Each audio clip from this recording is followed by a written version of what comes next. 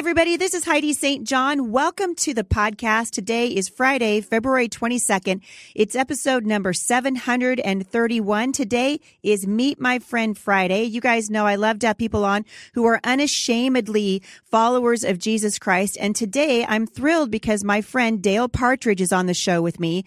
Dale is widely known as an online thought leader on faith, family, and manhood. He's also a Bible teacher and a podcast who's heard by millions. Dale and I are going to tackle some of the pressing issues of the culture today. Stick around. I think you're going to be encouraged.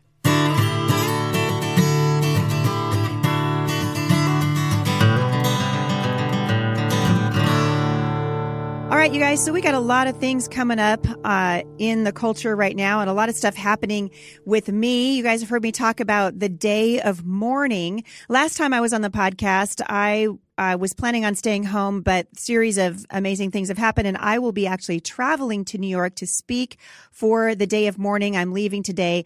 If you are not following that, I want to encourage you to do so. This is Elizabeth Johnston's sort of offering really to the Lord. And check it out, Day of Mourning. It's MOURNING, dayofmourning.org. You can live stream this at your church. And we're really, basically, it's a call to repentance. It's the Christian community coming together and saying, we have gone the wrong way. We have walked away from the Lord, and just repenting for the sin of abortion. And really, we're praying for revival. One of the things I love about my guest today is that he is also praying for revival.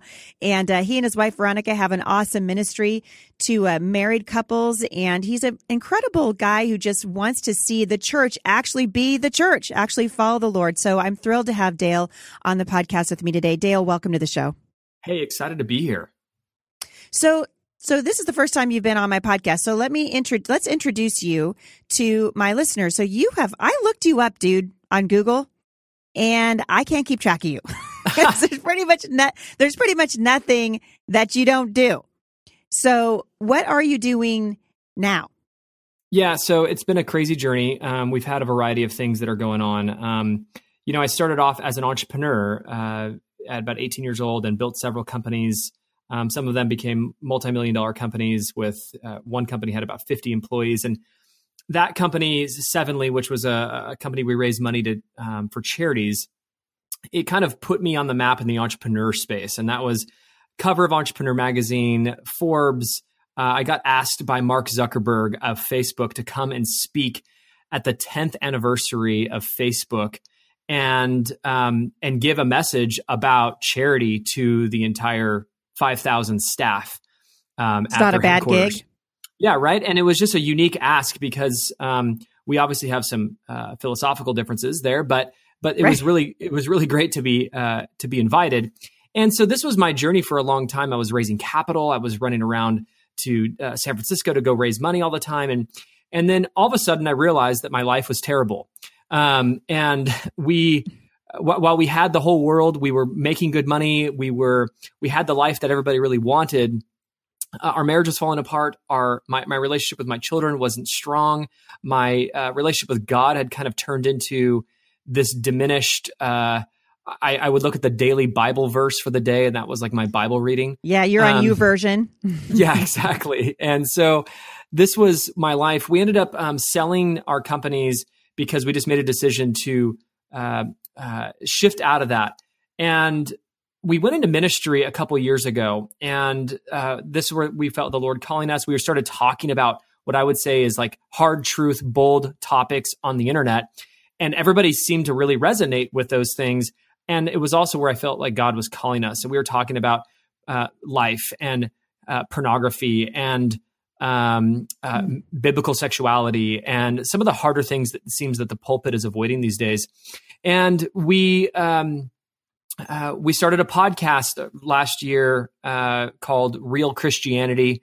And we started a ministry called Relearn Church, where we plant biblical house churches, and we are on a mission to really bring the church back to the Bible. So this is where we're at now. It's been a big transition.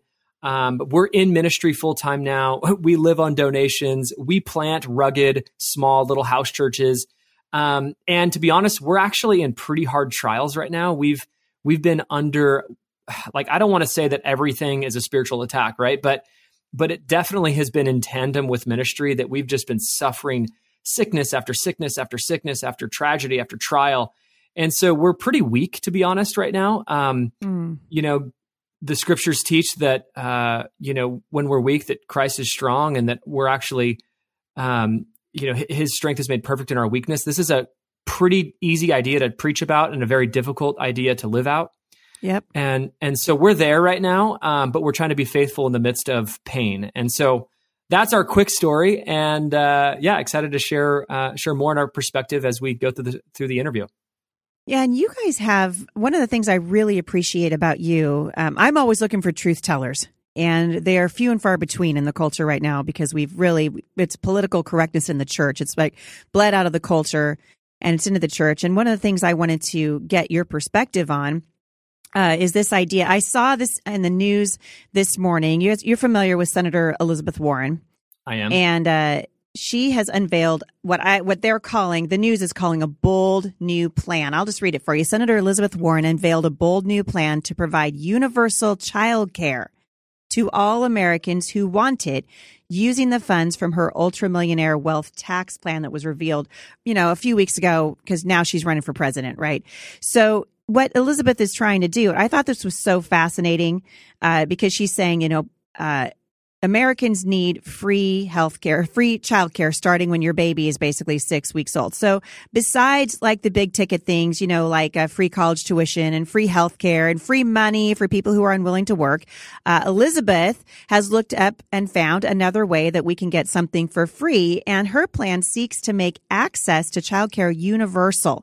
And according to her, no family should have to spend more than 7% of its household income on childcare, no matter the number of kids. So families, let's say with incomes below twice the poverty line, which is roughly $50,000 a year for a family of four, would pay, ready, wait for it, nothing. So the price tag is $700 billion over the first 10 years.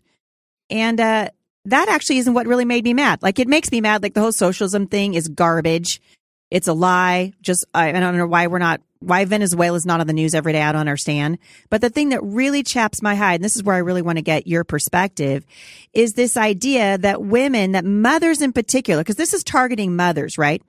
So that mothers in particular should send their kid to childcare. Like, this is the thing. And it just, to me, it just cheapens motherhood. It literally made my heart race. I was like, listen, we're lying to these women. And by the time they're done and their kids are 18 years old and they go, man, I don't have a relationship with my kid. And they go, oh my word, I got lied to. It's too late. What do you say? Yeah, I mean, this is just a bigger part of Satan's plan for the world. I mean, so I want to back up even a little bit on this, because we know that even as far back as the fall, you go back into Genesis and you look at the fall between Adam and Eve, and the punishment for man is that it's going to be difficult to work, right? And to be honest, the reaction to that is to be lazy and to be passive. And we see that that's generally what's occurring with many men in the church and outside of the church.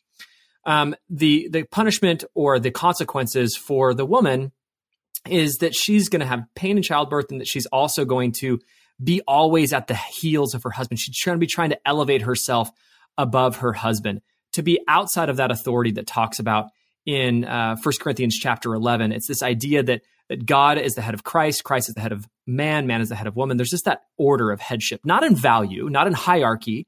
You know, we are equally valuable, but different in position or different in roles. And so this, just having this preface back here, you have that dilemma first and foremost. The other thing is that Satan's plan is this. If you want to break it down in the simplest terms, it's that men will be boys, women will be men, and as a result, children will become irrelevant.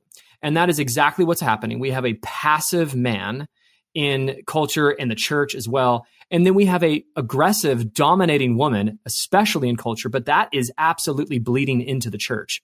And as a result, children are becoming they're pushed to the wayside. They are being outsourced for that role. And again, this is Elizabeth Warren's, it's all part of the grand narrative that's being put together to get them ways to get rid of those stinking children that are so difficult and that take up all your time, because you can't do the real important stuff if you got one of those kids wrapped around your leg. And so that's the message, right? That they're trying to really alleviate. No, you got to go do the real work. And motherhood is actually diminished. It's not valuable. And this is the heart of the matter. And that's where I think this is going. And to believe that it's not bleeding into the church would be absurd, because we're seeing constantly every big major women's conference in the church. It's not to become a better mother or a better wife. It's to become a better business person or you go find your calling or your purpose, which again is a distraction and pushing the eyes toward things that are outward, outside of the home, which is exactly the opposite of what you see in Titus 2 and the rest of the scriptures when it helps a woman understand her role and purpose as God has it for her. Well, and I think it's important to say that not every woman is going to get married, right? Totally. So there are going to be women who God has called to a different place in life. She's going to go on to the mission field. I have lots of wonderful Christian women in my life who never got married, but I'm here to tell you right now that what I see, particularly in the culture, is a direct aim at women who did become mothers, who have become mothers. Yes, this is absolutely an attack against motherhood, not against women in general, but against mothers in particular.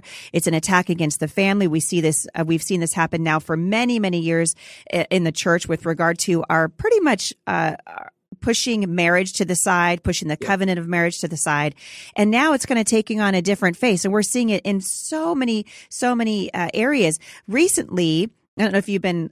This probably hasn't happened in Bend yet, but I'm sure it's coming. We've been dealing here with something called the Drag Queen Story Hour. Oh yeah, it's here. It's everywhere. It's amazing to me. And a friend of mine, a really awesome man of God, said to me several months ago, he said, Heidi, what's going on? And this is an attack always an attack against God. If you can peel things back and look at them on their face, it's always an attack against God. So the transgender community is saying, oh, men can be women and women can be men. And really, we were made in the image of God. And this is a direct attack against men and women as we were created in the image of God. And we see this here in just another aspect of it, right, with Elizabeth Warren. Absolutely. I mean, this is, again, there's nothing new. It's the same narrative, same story. We've just it's become socially acceptable.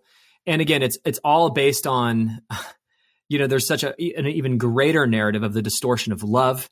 I think that it's Chuck Colson. I said this great statement years ago. He says that the river of love must flow down the banks of truth.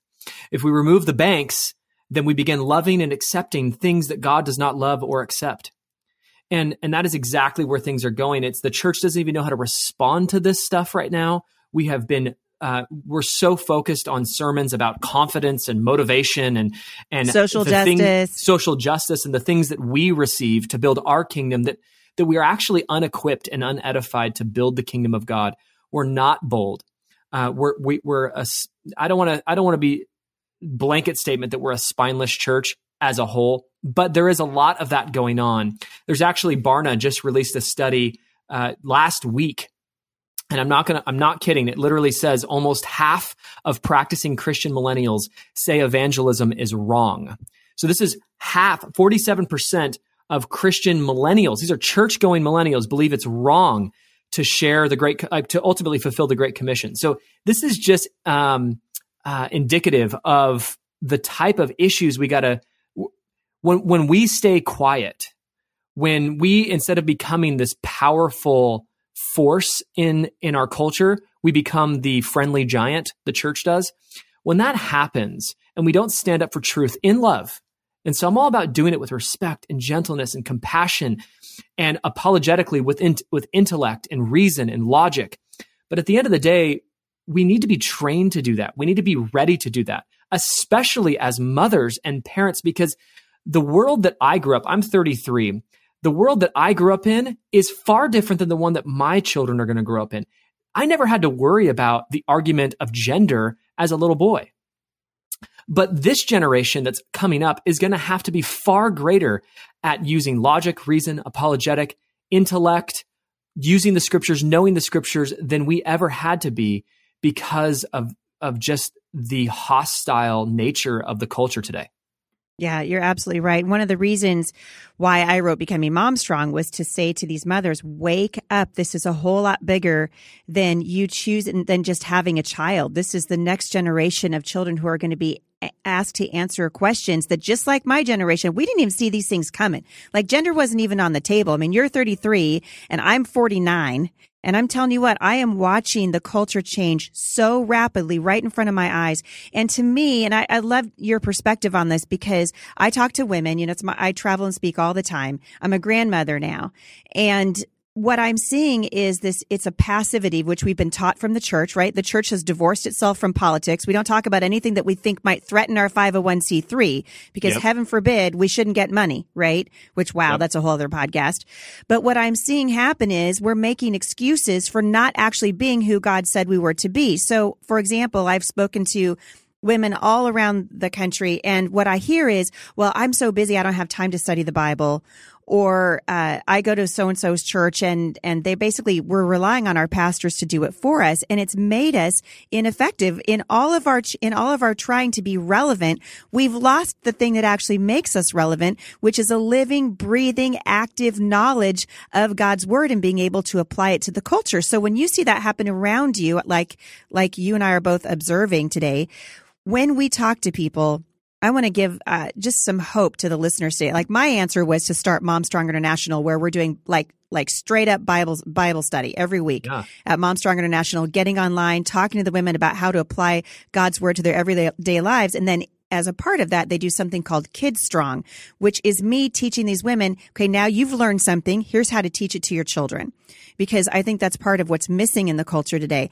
But what are some ways that we can, so we've talked about the problem, right? I think one of the reasons the church is so frustrated right now is because we feel overwhelmed. Talk to the mom or the dad who feels overwhelmed and just says, you know what, forget it. It's too late. Nothing I can do. What do you say to those people? Yeah, I'm going to back up a smidge here, but what I'm going to say is that, at the end of the day, we got to figure out what the problem is. And, the very place, the church, the ecclesia that is supposed to represent the good shepherd, is leaving sheep lost, confused, and hungry. Mm-hmm. And that's a dilemma we have right there. And so if you've ever been to England, you walk around and you see these giant fields full of sheep. And well, when you're there, if you look at one field and the sheep are healthy, they're sheared, the water's clean, the fences are nice, the pasture's cared for, then you go, wow, that's a really great shepherd. Well, if you look over to the left and you see the fences are dilapidated, the grass is falling apart, the sheep are mangled and they're weak and they're hungry, then you go, at the end of the day, it's not the sheep's fault, it's the shepherd's fault. And so we have an issue, not to say that we can push all blame off to the shepherd, but the reality is that we are living in a time where the shepherds of the church have really led many of the sheep into a place that God never intended us to be. Now, a few things. 2 Timothy tells all Christians a really important verse, and this is a verse for our home, and we say it all the time. I expect my children to memorize this by the time they're 5. And it's 2 Timothy 2:15. It says, "Be diligent to present yourself approved to God, a worker who does not need to be ashamed, rightly dividing the word of truth." And so one is that there is a call to diligence to present yourself approved to God. We are to be diligent. And so people, if you're listening, mothers, fathers, if you are not prioritizing the word of God in your family and the truth of God in your own life, you cannot give what you do not have. You cannot teach what you do not understand. And we are called to be diligent to present ourselves approved, meaning that we can be actually disapproved. A worker who does not need to be ashamed, meaning that we can be ashamed in our status with the word of God. And we need to know how to rightly divide the word of truth, meaning that we know how to tell what is the interpretation, but also divide it in the sense of we know how to give the gospel to the lost, milk to the babies, and meat to the mature. We know how to do those things. The last thing I want to mention is that God always calls us to be holy. And so this idea where the church looks just like the culture is a huge problem. And so 1 Peter chapter 3, verse 15 says, "Always be ready to give a defense for the hope that is in you, and to do so with meekness and fear." That section, Heidi, right before that, talked about the first chapter of Peter and second chapter of Peter was all about personal holiness, being different, walking out the scriptures. And it says, as a result, be ready always to give a defense, because people are going to come ask you about the hope that you have. Now, the question you have to ask yourself is, as a family, Are people asking you those questions? Or do they not have any questions for you? If they don't have questions for you, that's a problem and an indication that you actually might not be looking different at all, and you actually look just like the culture. The bigger dilemma we have is when the culture at large no longer has questions for the church at large because the church looks just like the culture. That's right. And so we are called to be holy. If you look in the Old Testament, the word holy means separate.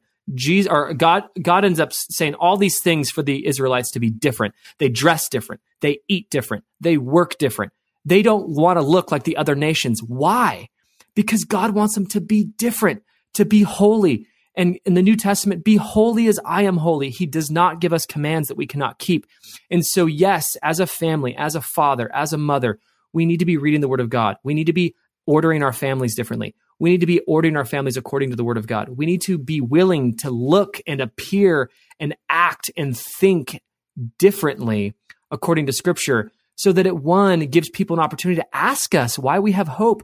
Why does our marriage work? Why are our children obedient? Why do we have a thriving lifestyle over here? And as the culture denigrates, this actually is a huge opportunity for us, because there are going to be more and more brokenness over there, and they're going to see more life in the Christian home. That's exactly right. Man, I'm over here like, preach it, brother. That's right. That's right.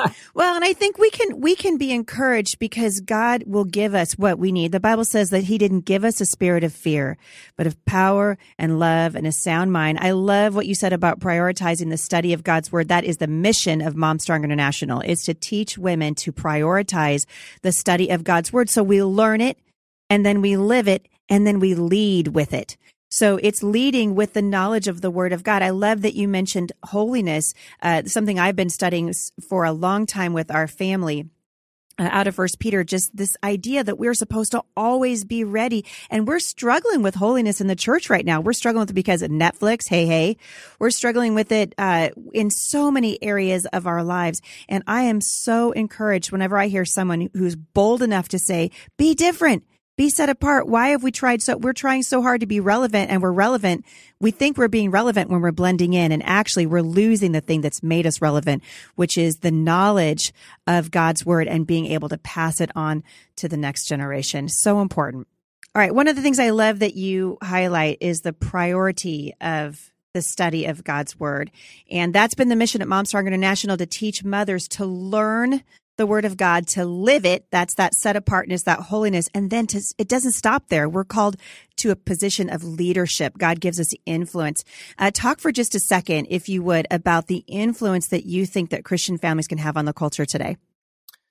Yeah, I mean, I think we have so much opportunity. Again, just as the world breaks down, it says that, in the last days, the love of many will grow cold. The idea is that we have a huge opportunity to remind the world what is normal. And so just because something is common doesn't mean that it's normal. And so when something is common, it's common for your 14-year-old daughter to disrespect you, sleep around, and sneak out at night. It's common. It's not normal. It's common for people to get divorced. It's not normal. What's normal is what the Bible says about life. And so the Bible is our ability to determine what is normal for the family, for the workplace, for every area of our life. And so we have an opportunity as the family to remind the culture what is normal. And when they feel the bankruptcy of trying to go their own way, and they actually look at the stark contrast between their life and the life that is being lived out by many of these Christian families who are abiding in God's Word and who are bearing fruit and who actually love God by keeping His commandments and are actually holy and they're separate. When you have all those elements working for you, it becomes a powerful testimony to the onlooking culture. It's incredible. And I think it's encouraging, because we're able to say, not only can I be the man or the woman that God's asked me to be, I can actually have an active role in encouraging others around me to do the same. It's powerful. It's powerful. Yeah, there is no shortage of ministry opportunities. The only shortage is created because people are afraid. And so if we would just be willing to stand up for the truth, I mean, gosh, there's some crazy statements that Jesus says. If you deny me before men, I'll deny you before the Father. We are called to speak the truth. What is of the value of a light that's under a lamp, a cover on the lamp? I mean, the idea of a city on the hill that's covered by a basket. Like, what do we do? That's a crazy idea. We're called what's really happening, Heidi, at the end of this whole thing is that people want costless Christianity. They don't want the real Christianity that it says in 2 Timothy that all who desire to live a godly life in Christ Jesus will be persecuted. And so that's a crowd shrinker. It is a crowd shrinker. And we have to just realize that, hey, that's what we're afraid right now of responding to the lady on our Facebook comment about her pro-choice argument, while the other Christians around the world are standing up for the gospel and they're about to get their head chopped off in the guillotine. Yeah. And so we have to recognize how ridiculous some of this looks when you look at the martyrdom around the world. And you have to remember that Jesus did Jesus better than anybody could do Jesus. He marketed himself as better any church ever has marketed him. And what happened to Jesus? He got killed. The apostles, the 11 of the 12 apostles, they all died. They all were martyred. The prophets. The idea is that Christianity is about dying. Now, it's about dying spiritually. It's about dying to self. And at the end of the day, when you go and you preach the word of God and you preach the truth, we know that the world is going to be offensive because they love their sin.